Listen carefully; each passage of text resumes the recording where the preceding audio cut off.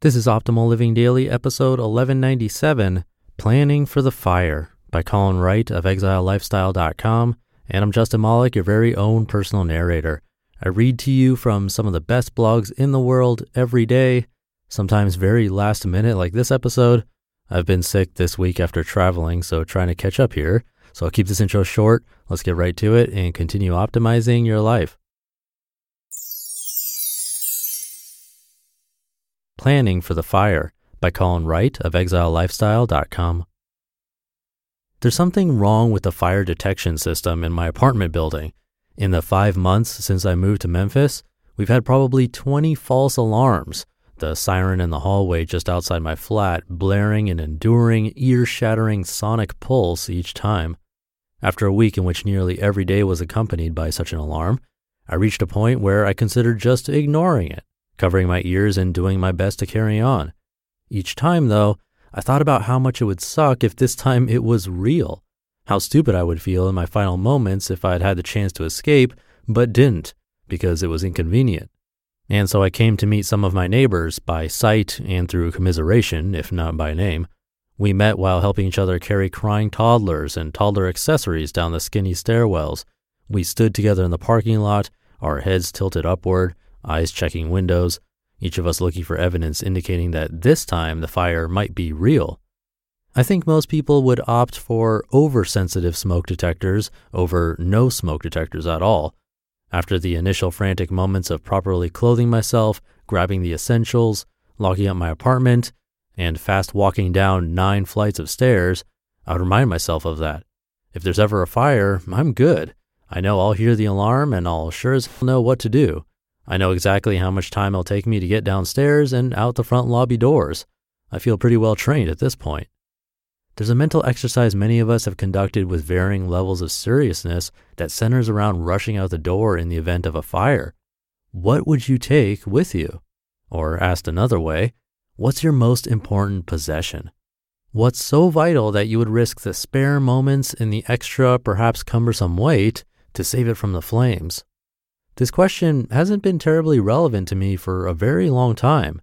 Since 2009, everything I've owned has fit in a laptop bag and a carry-on bag.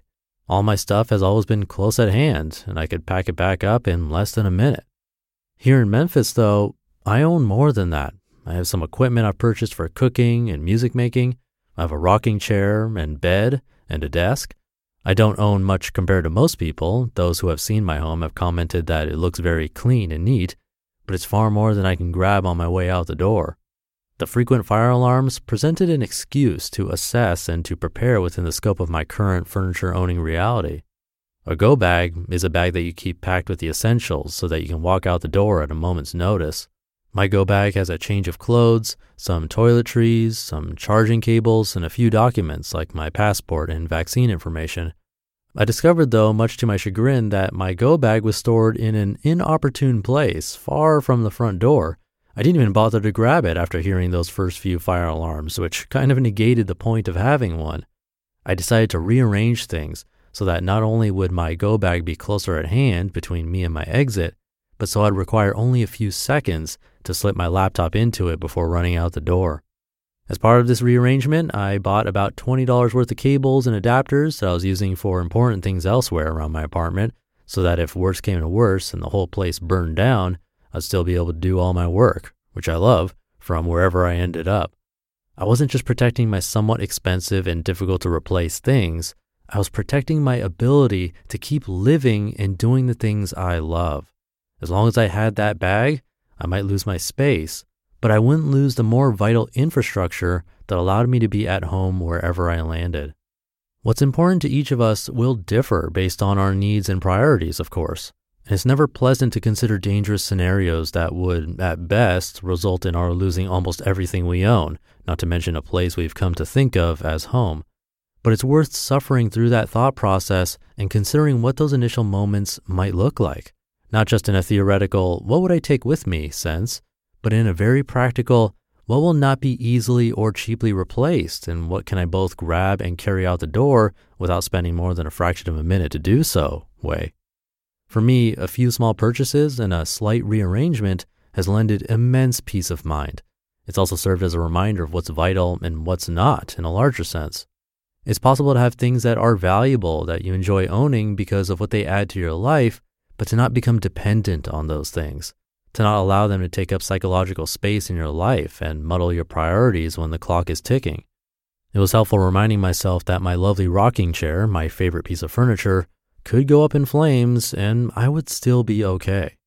Recognizing that my real priorities are the tools which allow me to do the things I love has allowed me to feel more at home in my space with my stuff. I'm not dependent on these things to live and to be happy, which makes them easier to enjoy for what they are and for as long as I have them. You just listened to the post titled Planning for the Fire by Colin Wright of ExileLifestyle.com. Definitely an exercise worth going through. Come by his site to show him some support. I always encourage that for our generous authors who give me permission. And I'll leave it there for today. Hope you're having a great Friday, great start to your weekend, and I'll see you over the weekend where your optimal life awaits.